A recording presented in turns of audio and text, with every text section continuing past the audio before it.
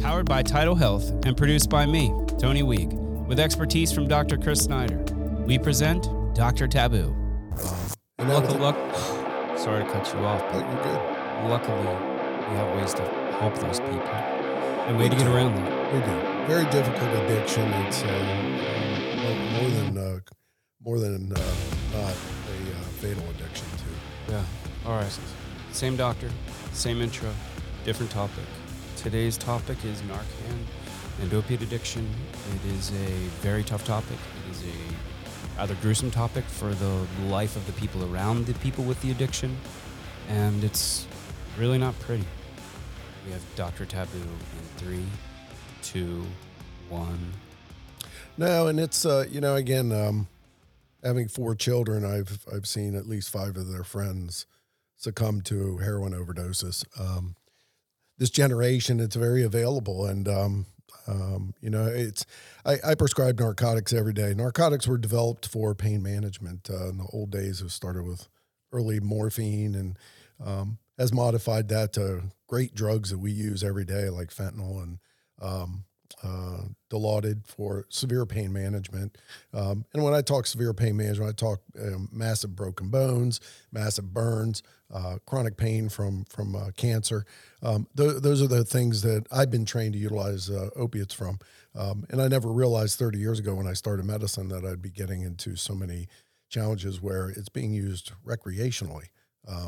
So it was not like that 30 years ago. So let's talk about how we got here. Let's talk about sort of some of the signs that parents and friends can look for, because I think that we can best tackle this topic. Let's carry this on from the support role perspective like we have. Okay. And that means, what are we looking for when you're looking, like what do you see when you see somebody come in with this sort of addiction? What are we looking for? Yeah, usually when we see them, they're either withdrawing from it or they've completely come in overdosed on it. So it's a matter of people present to us unresponsive in most cases. And then we're supplementing them with Narcan to resuscitate them, or supporting them with ventilatory support. There are, again, with the legal form of opiates, in our practice, it is something that is appropriately used.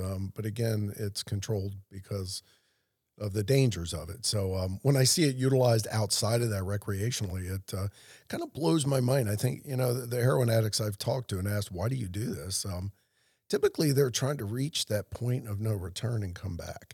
And there is something erotic about that they're achieving. And it's kind of a bizarre behavior. And it's very difficult to reverse, too. Probably the most difficult addiction on earth. So what can we do? What is there in the future for us? Do you see opiates going away? Do you see a different style of handling pain? Yeah, it's challenging. And this is probably one of the more common causes of death in kids under 18 now. That's the population that's getting hit with it, especially with fentanyl that's running through the country right now. We see spurts of fentanyl coming through here. Fentanyl, by the way, is different than heroin. Heroin has a ability to be reversed, whereas fentanyl is bound very tightly to the cells that you can't absorb oxygen.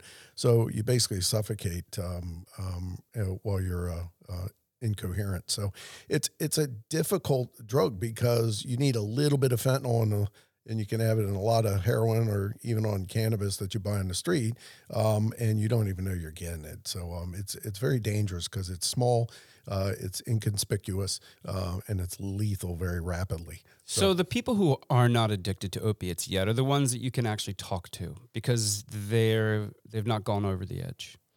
What's the best sort of advice you can give to somebody besides don't take opiates to sort of hammer it into their heads that this is bad? Like, how do we reach these people? Yeah, it's difficult. That's $1 million question. Don't know if I have an answer for it. I can tell you this right now, family support's probably the only thing that people get that helps them survive. Without family support, loved ones really have to be very strong to reverse somebody who's addicted to heroin.